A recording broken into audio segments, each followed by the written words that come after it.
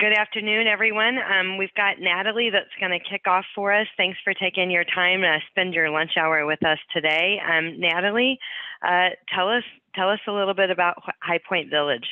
Sure. Thanks again, Allison, for partnering with us. So High Point Village is a 501c3 nonprofit out here in Lubbock, Texas, for those of you who haven't joined us before or don't know us. And we are a facility that serves people with intellectual and developmental disabilities. We serve adults ages 18 and over in our daily enrichment programs. Those go throughout the year, Monday through Thursday. And then in our afternoon enrichment program, that's for kiddos can come after school, or some of the adults come as well. That's for ages 8 and up, and that runs through sort of on a semester basis. We also have summer camps, which are ages 8 and up. And we do have therapies, which are for all ages. We've got music therapy. We're in between speech therapists right now, but we do provide speech therapy as well. We do have a vision for residential. It's part of our mission statement and vision that we will have a residential facility, and it's really needed out here in West Texas. We're located in West Texas. So that will hopefully be forthcoming here in the next few years. And then I am the social services director. So we've got social services out here helping people out with resource connection, mental health, et cetera, and connecting with wonderful people like Allison's group to try to make sure everyone is aware of what benefits there are out there. We do have a website, highpointvillage.org, and we do have a social services tab where we have a lot of these resources. I've typed up handouts, or you can download it or print it out or whatever, and then we do link all of these webinars we've been doing with CPG. We link their little YouTube channel videos to those as well. So join us there and take a look at our website if you want to learn more about us. But back to Allison. Well, Natalie, back to you, because we want to know about the summer camps. Some families are still looking for summer camps for their kids. So I'm just curious if you can give us a range on cost of summer camps, and if you still have availability for slots and what ages you serve on those summer camps. Yeah, I believe this year in years past, and things have changed this year, so forgive me for kind of bumbling that a little bit, but there are 4 different camps. I believe it's art, cooking, sports, and there's one I'm forgetting. And they're really sort of local because they're only for about an hour and a half in the afternoon throughout the summer months for from 4:30 to 5:30. So it's not an overnight camp that we offer, but it is open to anyone who would like to sign up. So that registration link is on our website, and you'll see a summer camp link on there. So those are starting to fill up. I don't believe they're completely full. And then the cost, it sort of varies in between, but it's really affordable. I want to say it's like between $50 and $75 for it's the 10 to 12 week session coming once a week. So those are a great chance to get to know High Point Village, and again, have access for kiddos to come out and have something to do. And we try to make it lots of fun, but it is for varying ages. Awesome. And also, the Consolidated Planning Group YouTube channel, we do have a summer camp webinar out there that we did a couple of months ago. And I think that was like 12 to 15 different camps, and they all serve special needs. And basically, it was just a quick who we are, who we serve, how much we cost, where we're located kind of deal. They each just talked just a quick minute about that. So if you're still looking for those options, find that on our YouTube channel. So just for a couple of housekeeping items today, we are in webinar mode. I always tell people that, so that means that we can't see you or hear you, but we do know that you're out there, and we do invite you, as we're going through the presentation today, to put your questions in the chat box. Today's presentation is being recorded. It'll move to the podcast channel, to the YouTube channel as well.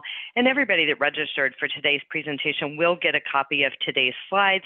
So if you're listening to us on a podcast and you want a copy of these slides, you can email us at contact@cpgcares.net, and we will be happy to provide a copy of the slides to you.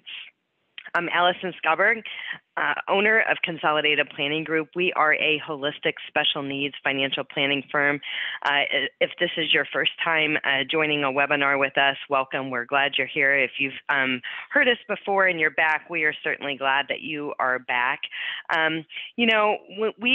We talk about a holistic, special needs financial planning firm, and sometimes that word holistic is a little bit confusing. But when it comes to planning for special needs, our situation is truly specialized.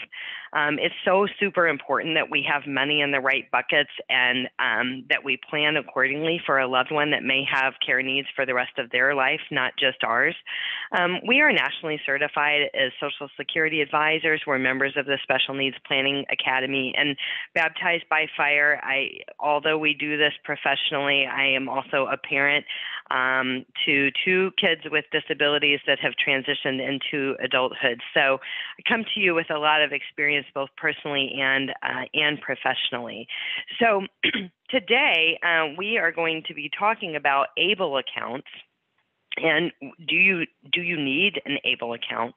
And kind of getting in the weeds with that, we kind of talked a little bit more about having money in the right buckets. And a lot of times, as parents with kids with disabilities, if they're under age 18, we don't even really know what this means about having money in the right buckets, because a lot of times our kids don't qualify for state or federally funded programs that matters what money and what buckets they're in. All of those things change when our child with a disability turns 18. The things that they may have not qualified before is basically because as parents you maybe had too much income, your income was too high, or you had too many assets, and so therefore they didn't qualify. It didn't mean that they weren't disabled. It just meant based off of the guidelines they don't qualify because it's based off of your assets and income. So a lot of things change when we have a child that turns 18. What used to be based off of our assets and income changes over, and then it's basically based off of their assets and income. And so right now what I'm speaking of is basically SSI and Medicaid.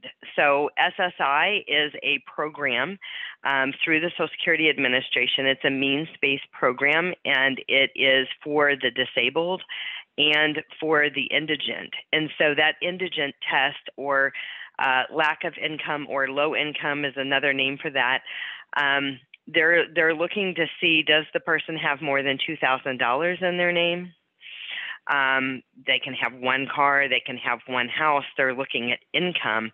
And that's why our kids all these years maybe weren't qualifying for SSI and Medicaid. Now, there are times where maybe a parent has lost a job or their income isn't as high as it once was, and maybe they qualified for SSI with the child as a minor, but when the parent went back to work or they had more assets in their name, then they lost that qualification.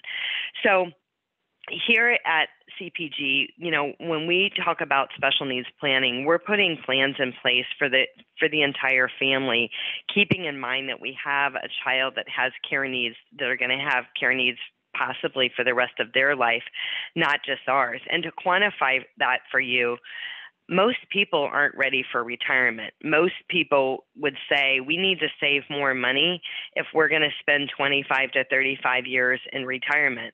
But when we have a loved one with a disability with care needs for the rest of their life, it's almost like a third retirement bucket. So if you're married, you've got two retirements. And then if we have a child with special needs, that's like a third retirement. And some families that we work with have more than one child with a disability. So careful planning really goes into this. We help people set up lifetime care plans. We talk about transition planning, a lot of advocacy, which we do through these webinars, and also in helping people, providing them with tools and resources of programs that they might be eligible for that are available that a lot of times people don't know about. A lot of people, most of the people that we work with have a financial advisor, an advisor that they've worked with in the past, and that's great. We're never here to rain on any great relationships that anybody already has in place. But what we like to explain is the difference of a financial advisor, a special needs advisor, and a special needs attorney or an estate planning attorney. So there's over 265,000 advisors in the U.S., financial advisors, and fewer than 0.1% of all financial advisors, about 150 total in the U.S., have any background in special needs. And the reason we talk about this is because your situation is specialized, you do need a specialist. And what we see is when you're have an advisor that doesn't have a background or understanding of the state and federally funded programs that your disabled child may qualify for, sometimes we end up with mistakes, critical mistakes that cost benefits to our kids. So we're the money side. I always say we're the money and they're the paper when it comes to the estate planning attorneys or the special needs attorneys. The special needs attorney, they don't really do what we do. They're not the money side. They're not how much do you fund the special needs trust. They're not in the weeds on all the Social Security applying for SSI and Medicaid and those qualifications and things. They're really going to spend more time with you on those legal documents, those wills, first party, third party special needs trust, discussions surrounding guardianship or alternatives to guardianship is what those attorneys are going to do. We work very closely with them in implementing your plan. But a lot of times we get calls at our office saying, hey, I need guardianship, and we're going to refer to an attorney. We have relationships with attorney all across the state that are specialized with special needs. And what I would say in all of this is it's just really not a DIY project. You are not going to want to hire your neighbor next door, who is a real estate attorney or a corporate law attorney. You really want to work with a specialist when it comes to your legal documents, things that we've seen where people have done it themselves, or they, had a family member that was a real estate attorney, draw up documents. A lot of times those documents are wrong, and you really end up spending extra money going to someone who is specialized with special needs. So I always just like to talk about that. And we will talk more about some of these things like guardianship and special needs trust as we go through this presentation. So today, ABLE accounts, 529A, the ABLE Act, under the tax code in 2014, Achieving a Better Life Experience Act is basically what this is. In 2022, there was over 49 ABLE programs nationwide. And the ABLE account is similar to a traditional 529 plan. Sometimes those 529 plans are called 529Cs for college. And so basically, you do not have to have the state in which you live's ABLE account. You can have ABLE accounts from all across the country. It doesn't really matter which state you're in. But so we're going to be kind of talking about the high level of 529, basically how they work, how we can put money into them, how we get money out of them. But the key thing, and why there's always all this buzz in the special needs community about an ABLE account and why we might need one, is because the money that is in an ABLE account does not count against our kids for state or federally funded programs. It doesn't jeopardize SSI or Medicaid or other public benefits. So as I mentioned earlier, SSI, Supplemental Security Income, is a means-based program. It's for the indigent and for the disabled.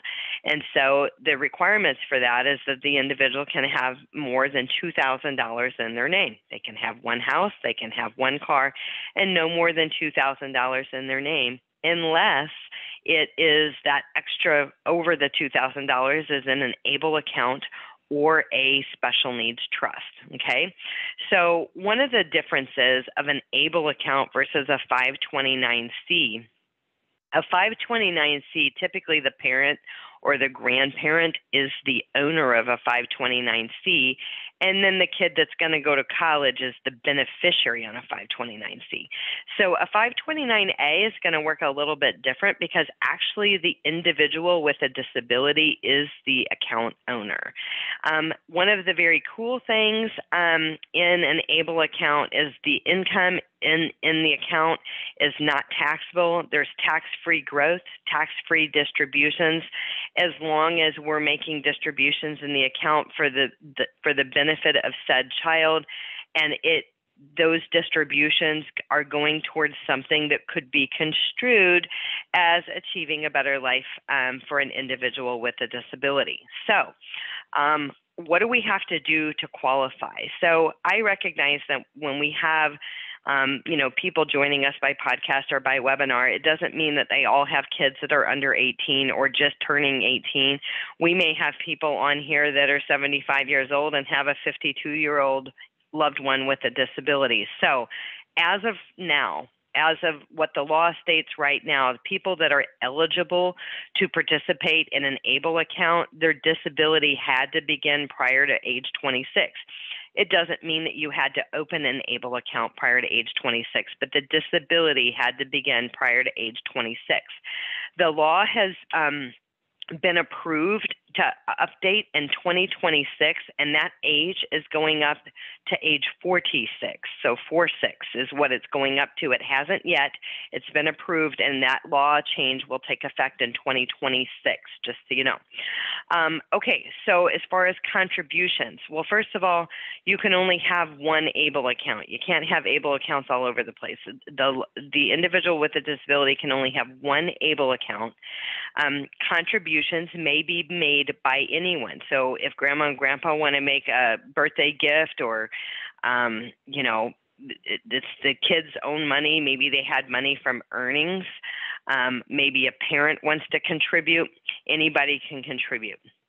The amount that you can put into an ABLE account is up to a total of $100,000 before you disqualify for SSI. So let me clarify that, because I think I just said that a little bit backwards. The amount that we can put in per year into an ABLE account is $17,000 a year. So that's the annual gift tax exclusion. It's currently $17,000. It changes each year. So that's the number for 2023. If the individual with a disability is working, there is an additional contribution amount that you can put of $13,590 into an ABLE account. So that's for 2023. So what we have to be careful of on the ABLE account is we never want our account balance to go over $100,000, because if it does, then it will be counted against them for SSI and Medicaid purposes. So I'm just going to take a pause just for a second and talk about Medicaid for a second, because a lot of times people will say to me, well, what do I care about Medicaid? I don't care about Medicaid. We have private health insurance, and Medicaid isn't great, and our doctors aren't in network with Medicaid, and we don't like Medicaid. So why do we care if we maintain our Medicaid eligibility? The reason, as a family, if you have group health insurance, that is great. The reason you care about that Medicaid eligibility is all of the waivers in Texas, and quite honestly, there are Medicaid waivers in every state. So if you're joining us from another state, all of those waivers require Medicaid eligibility, which is less than $2,000 assets in their name, one house, one car, right? And so the reason we care about that Medicaid eligibility for those waivers are designed, they're for individuals with a disability, and they are designed to waive off some of the cost of care associated with caring for an individual with a disability. Now in Texas, the waiting list for waivers is about 17 years. It's very long. They're very behind. So it could be a number of years before you're ever going to get services. But these waiver budgets, some of them are up to $340,000 a year. It's a big deal. They are designed to keep your loved one with a disability in home and community-based services and out of an institution, is basically what these waivers are designed to do. And they waive off some of the cost of care associated, such as providing attendant services, respite services, various therapy services. So I know that was kind of a little rabbit hole on that, but I just want to make sure that people understand that even if you say, okay, well, we're super affluent, we have a ton of money, we have plenty of money to fund the special needs trust, we don't care, about Medicaid. Sometimes we still do care about Medicaid because of those waivers. So I just want to put that out there. Another thing on this contribution, sometimes people will message me and they'll say, I read online that we could have up to $500,000 in an ABLE account. Okay, yes, that is true. But if you have one penny over $100,000 in an ABLE account, they will disqualify for SSI and Medicaid. So that is the key important note to have there. So distributions are for qualified disability expenses are not taxable. Earnings on distributions for non-qualified expenses are subject to ordinary income tax and a 10% penalty. So the key again is tax-free growth and investments. You can change the investments twice a year. It can be rolled over to other family members who are eligible beneficiaries, you know, if we don't need this anymore. But one thing that is important to understand is states may be able to claim reimbursement for expenses paid by Medicaid. So at death of the individual with a disability, if there's money left over in the account, there is a such thing as a Medicaid payback. Medicaid paybacks, you can Google this, and they have a calculation on the Social Security website, Medicaid Health and Human Services. It's very convoluted and very complicated, but there is a such thing as Medicaid paybacks. Okay. Natalie, do we have a question? Yes, it just popped up. Sorry about that. It says, okay, and you still have a webinar on waivers. If we do a consultation, will you help guide through the waivers? Money is tight, obviously special needs. I have a state paperwork already set up with the special needs trust. Oh, sorry, my thing goes off. I still have a ton of debt, but I want to be able to pay into things to set up self and kids for success, needing additional guidance. So sure. So what I would say on that, at CPG, we always do a free initial consultation. So if a person is on here and they have like one-off things that they want to talk about, we're happy to schedule a free personalized consultation to talk through all of that. And yes, she is exactly right. We do have a full webinar on waivers, on how to get on the interest list, and we walk through. We have different plans and doors that people can walk through at CPG. And we have plans that's a special needs track that we basically tell you exactly how to apply and when to apply for SSI, Medicaid, how to get on the state waivers interest list, you know, what to do, what not to do, and other various programs that might be out there for special needs. So we can definitely help in that area. So let's talk about qualified disability expenses. That is a very broad term, and that is to your benefit that it's a broad term. So the bottom line with an ABLE account is if it can be construed as achieving a better life for an individual with a disability, you can pay for it out of an ABLE account. The cool thing is you can still pay for college out of an ABLE account. Some of us don't know if our kids are going to go to college or not, okay? So an ABLE account can pay for college, but it could also pay for transition programs, enrichment programs. It could pay for movie tickets. It could pay for a car, adaptive equipment, computers. It could even pay for a vacation for the individual and 1 to 2 caregivers. And I always joke here and say, okay, you can't take the whole family on a vacation. Don't get crazy. But for an individual with a disability and 1 to 2 caregivers. So basically, if you can think it up, most things can be construed as achieving a better life for an individual with a disability. So basic living expenses, health and wellness, rent, or mortgage payments. You can pay that really basically one of the big things that people ask us is, I have a special needs trust, so tell me again why I need an ABLE account. And one of the reasons is if the individual is getting SSI, if you pay for food and shelter, SSI is designed to pay for food and shelter. So if you pay for food and shelter out of a special needs trust, you absolutely can do that. You can, but there will be a 1/3 reduction to SSI.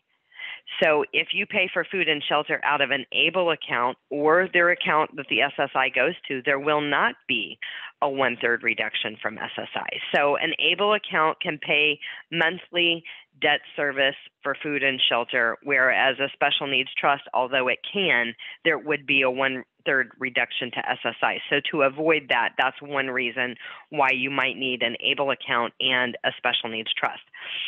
Qualified expenses, financial management, administrative services, legal expenses, our services, lawyer fees could be covered out of an ABLE account. Transportation, Uber, cars, public transportation. I mean, the list is really on and on and on. I mean, we could go on for many reasons on why a person, how an expense could be construed as achieving a better life for an individual with a disability.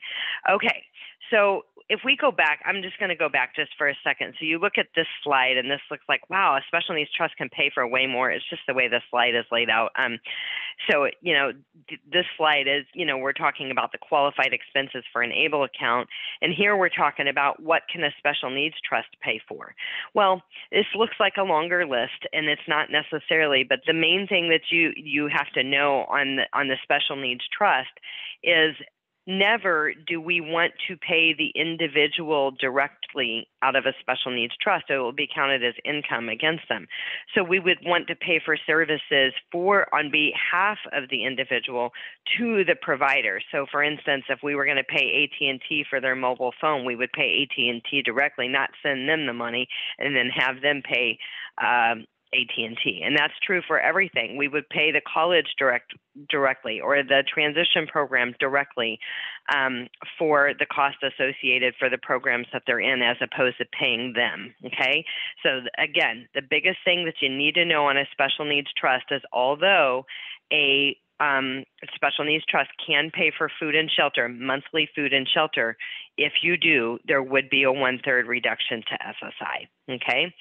So, and this, we've kind of belabored this a lot, but examples of a special needs trust should not pay for. So rent, mortgage payments, real estate taxes, gas, electricity, water, sewage, homeowners insurance. We don't want to do cash. We don't want to do food, and no reimbursement to the client.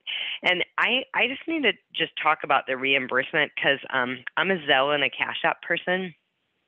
And, obviously kids need money and kids ask for money, and it's just so easy to Cash App or Zelle them.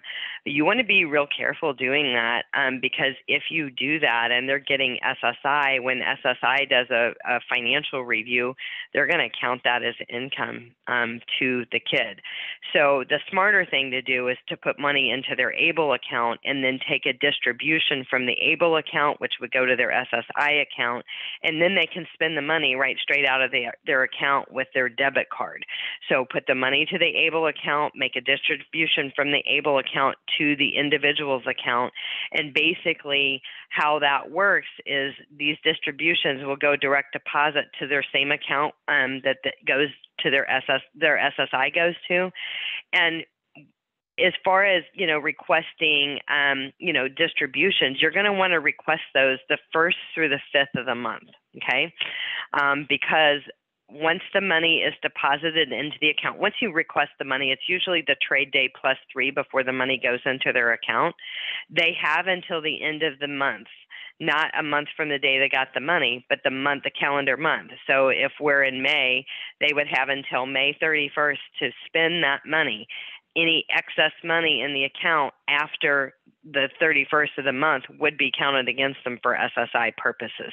So that's why I recommend, first of all, if you're going to make a distribution from the ABLE account, don't make it for more than what you think you might need. So if you think you need $2,000, it's fine to do a distribution from the ABLE account of $2,000 into that account, but you're going to want to make sure that you have expenses that are going to cover those $2,000 before the end of the month. So I know that was a mouthful, but oftentimes there's confusion on how do we get money out of this, or how do we spend money, and that's basically the right way to go about that.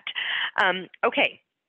So, since we're talking about 529A ABLE, and of course, a 529 ABLE can pay for higher education, we do have complete webinars on our YouTube channel about educational options for individuals with disabilities, including intellectual disabilities. There's a lot of programs all across the state of Texas that are available, to our families. And I always say, I don't work for them and they don't work for us. We partner and we learn about their programs, and we have a lot of families that we serve that have had kids that have gone to these programs.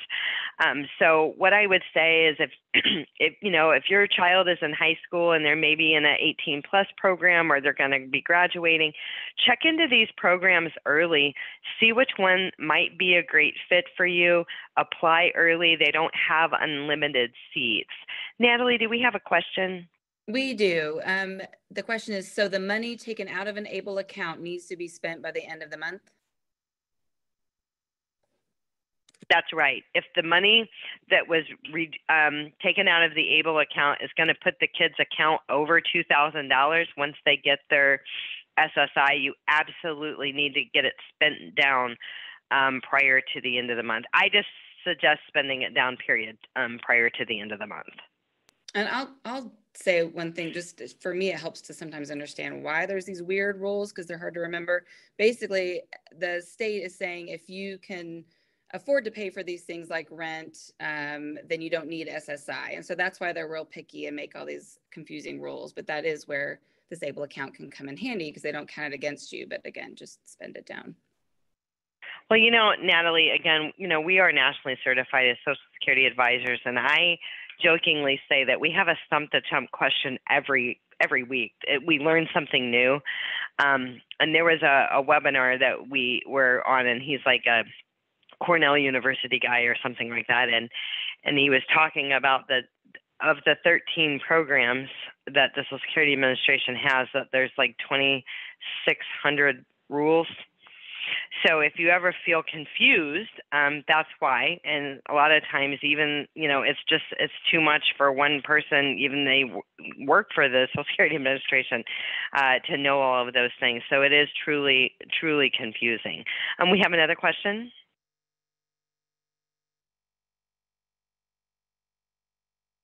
Oh, I think you're on mute. So sorry. She was just responding saying thanks. I was missing that key point about the $2,000. Yes, that's the magic and really everything is that the $2,000. I mean, like, panic. Don't have more than $2,000. If you take one message away, if your child is getting Medicaid, if you are ever hopeful that they're going to get a Medicaid waiver, if they're getting SSI, just know they should never, ever, ever have more than $2,000 ever. And if they do, it should be in an ABLE account or a special needs trust or a combination of the two. It is just critically important. Okay, so we talk about day and transition programs. When it comes to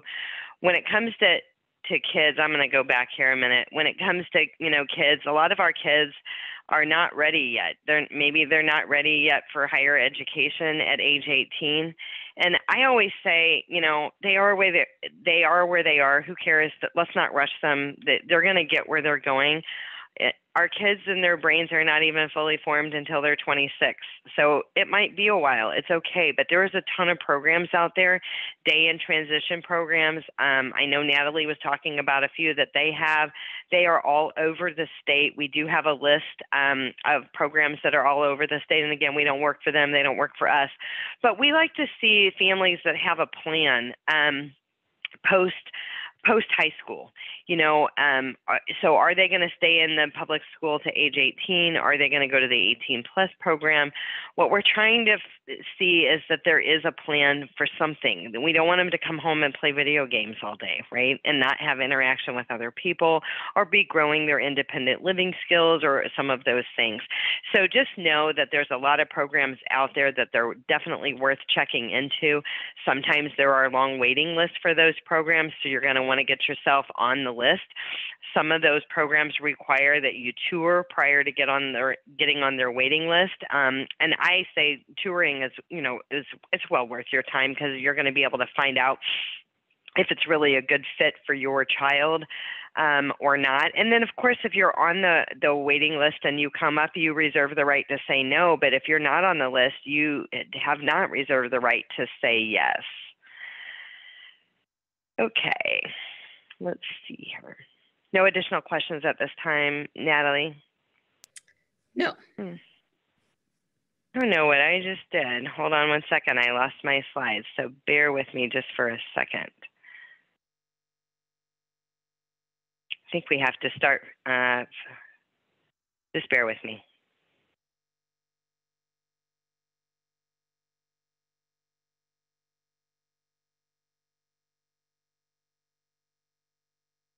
Having a little difficulty. Are you guys seeing my slides? We were, but now we just see you. Okay, bear with me one second. Sure. We do have another question, but let me know when you're ready. Yeah, I'm ready. I'm just grabbing those slides again. So sure, I'm happy to take that question. Okay, it says, I'm in El Paso. Do you know where I can request a similar list to your transition and residential programs locally?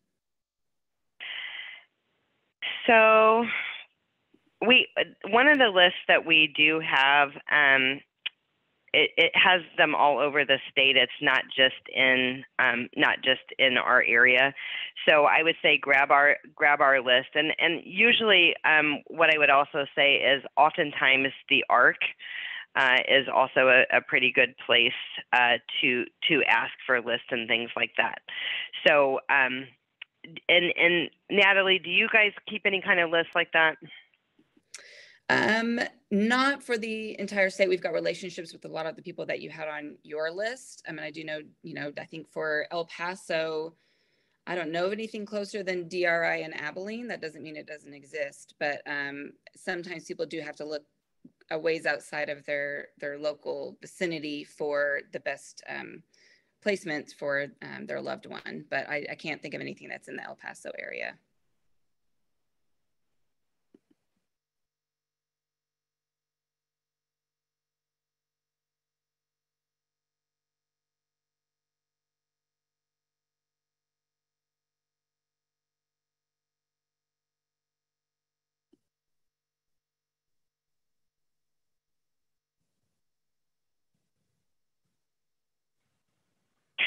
You can certainly email our office, and then we'll be happy to send you any lists that we have, and you can check those out.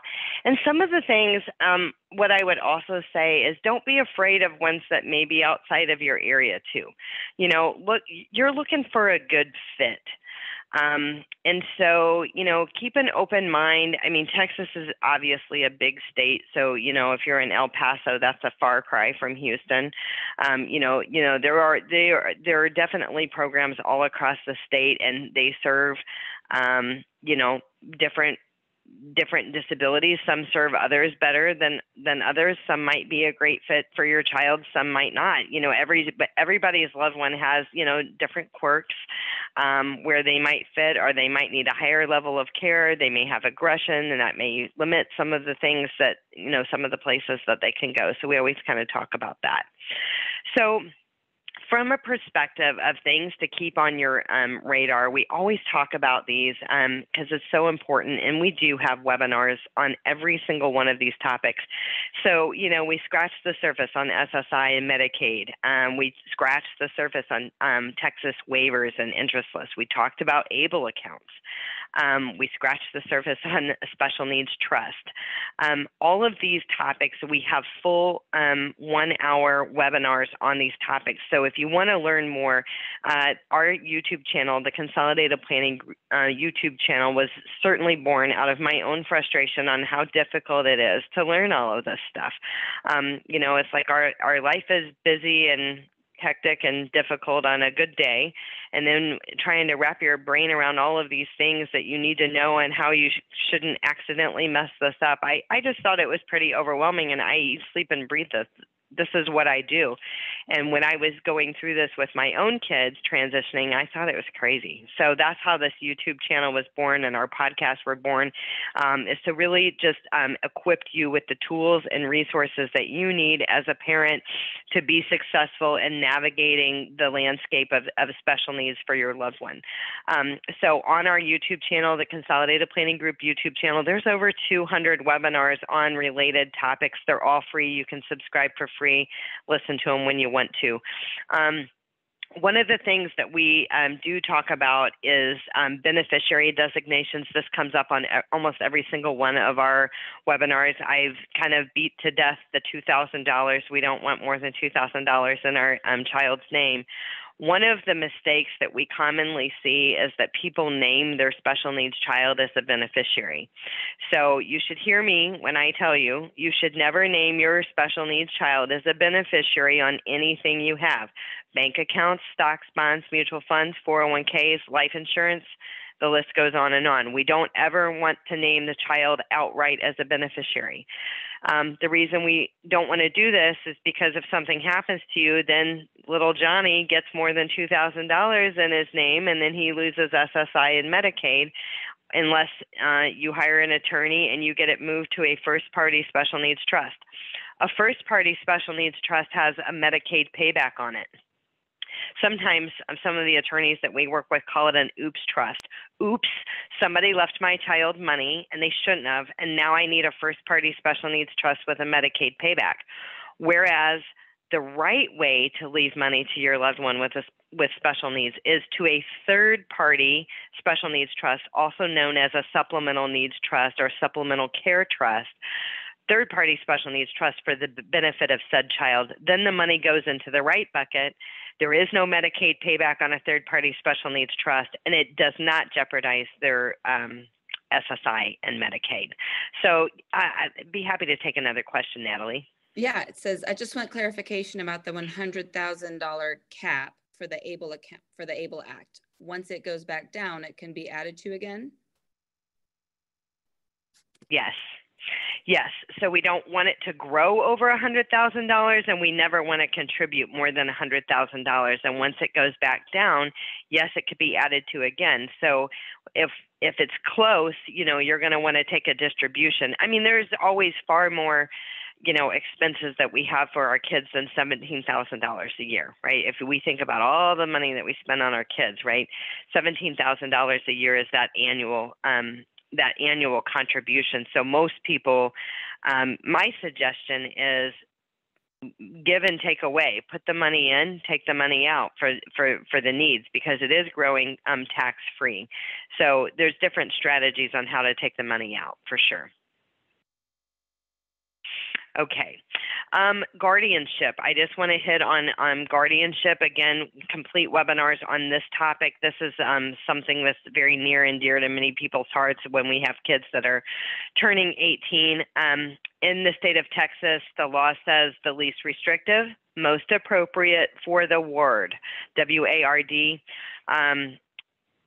So that's what they're looking for. There's alternatives to guardianship. So guardianship takes their full rights away, the right to marry, the right to vote, the right to drive. There is a such thing as partial guardianship. There is a supported decision-making agreement in Texas. Not all states have a supported decision-making agreement, so if you're from out of state, you'll want to check on that. A such thing as power of attorney and healthcare power of attorney. You can start the guardianship process with an attorney 6 months prior to your child turning 18. If they're already over 18, you're not too late to the party. You can still have these conversations with with an attorney on that. And I always like to mention here that you don't have to know what you need, okay? Because sometimes the situation is gray. It's not clear. The attorney is going to walk through with you what your options are and what you're going to have to prove to be able to get guardianship. There's always going to be a CME, which is going to be basically a medical doctor signing off the fact that a person needs guardianship. That would have to happen. And just because the CME is signed does not mean that the judge will necessarily agree. So where it starts getting gray is when we have kids that are maybe on the high functioning autism spectrum, maybe they're ADHD, maybe they're a little bit late to the party from a maturity perspective, but maybe they don't have an intellectual disability. The other place that's gray that I just want to mention is sometimes most of our kids will sign anything we put in front of them. So if you want them to sign a healthcare power of attorney and power of attorney and supported decision-making agreement, if they have the capacity to sign, they'll sign it if you ask them to, right? But if they have an intellectual disability, it could be construed that they don't have the capacity to understand what they're signing, and that those documents could be rendered null and not accepted in a medical facility or not accepted at all. So that's why you want to make careful decisions, and that's why you really want to talk to an attorney about this. And again, they're not going to push you one way or the other. They're going to talk to you and educate you about it, and so that way you can make an informed decision for your loved one. What's our next question, Natalie?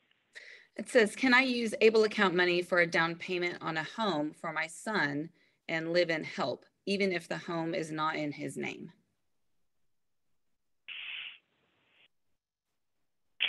So if the home is not in his name, I guess it would depend on if it was in a special needs trust. That's probably a gray area, and you can one-off with me, and we'll research that.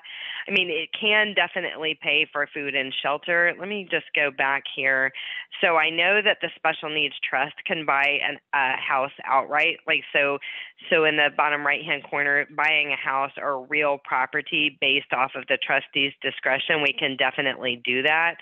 And it can pay for housing, but if it's not their house, I think it definitely pays for rent, right? Okay, so when we're paying rent, they don't own it; they're just living there. So I'd have to research that a little bit further. That's a valid question, but I do know that a trust can definitely pay for a house outright.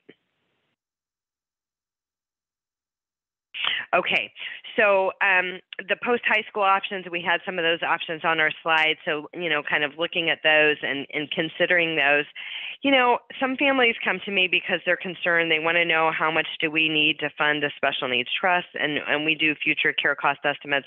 And I say that we do them small, medium, and large. At CPG, what we like to do is plan for the worst and hope for the best, okay? And what I mean by that is, as I mentioned earlier, a lot of our families, when their kids are 18, even neurotypical kids at 18 are not what they're going to be at 26 or 30, right? So while we're getting where we're going to plan for the worst, and we're still hopeful and optimistic that the best is going to happen for our kids. But these future care cost estimates, we'll do them small, medium, and large. What if our child needs some care? What if they need attendant services? What if we know for sure they're going to need full care? Maybe they're going to need full residential care. It's the end of the line. When I'm gone, it's done. There is nobody else, so somebody else is going to have to intervene. So we're able to put those estimates together and really develop a comprehensive special needs care plan going forward. So I mentioned our YouTube channel.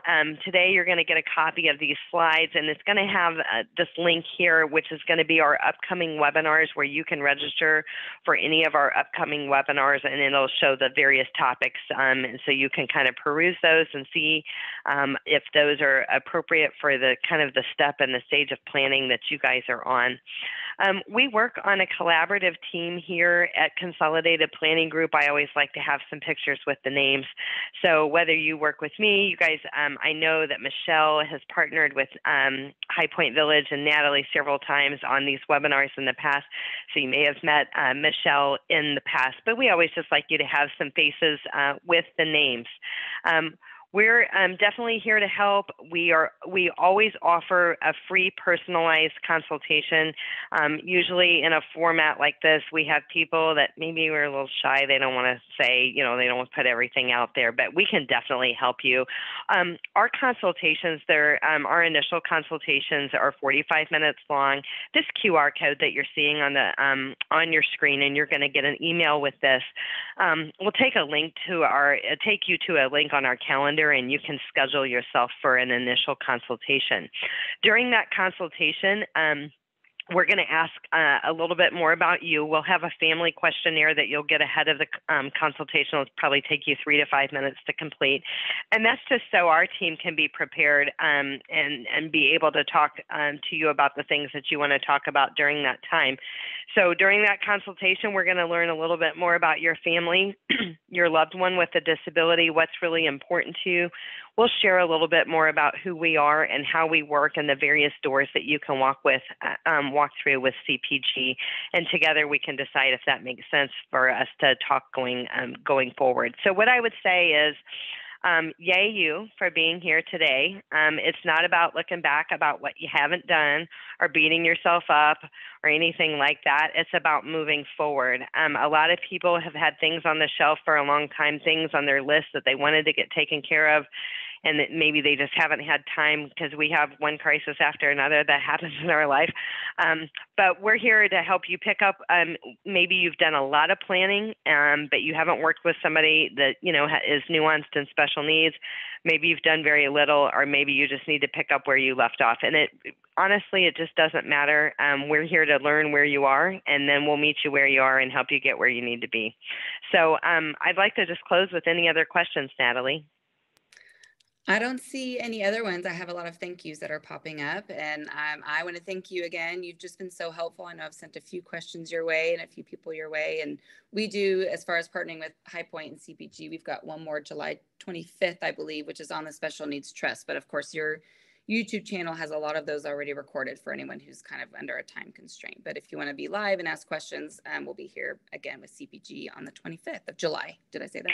And just so you guys know, on that, when we're talking about guardianship and special needs trust and stuff, guys, I know a lot about that, and I could do the whole presentation. But when we're talking about special needs trust and guardianship, we really partner with attorneys, and we have a live attorney specialized in the law in Texas, specialized in working with special needs, that's going to talk to our families about that. So it's really great free information that you probably would have to pay for if you went and had the consultation with the attorney. So so definitely check that out. And Natalie, certainly it's our pleasure partnering with you guys again. Yes, definitely join us back on any additional webinars that we have coming up. And guys, go check out High Point Village.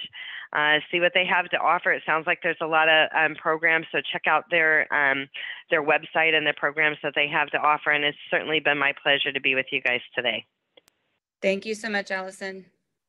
Thank you. Take care. You too. Securities and advisory services offered through Triad Advisors, member FINRA and SIPC, Consolidated Planning Group Incorporated, and Triad Advisors LLC are not affiliated. Advisory services offered through Consolidated Planning Group Incorporated. Consolidated Planning Group Incorporated is not affiliated with Triad Advisors.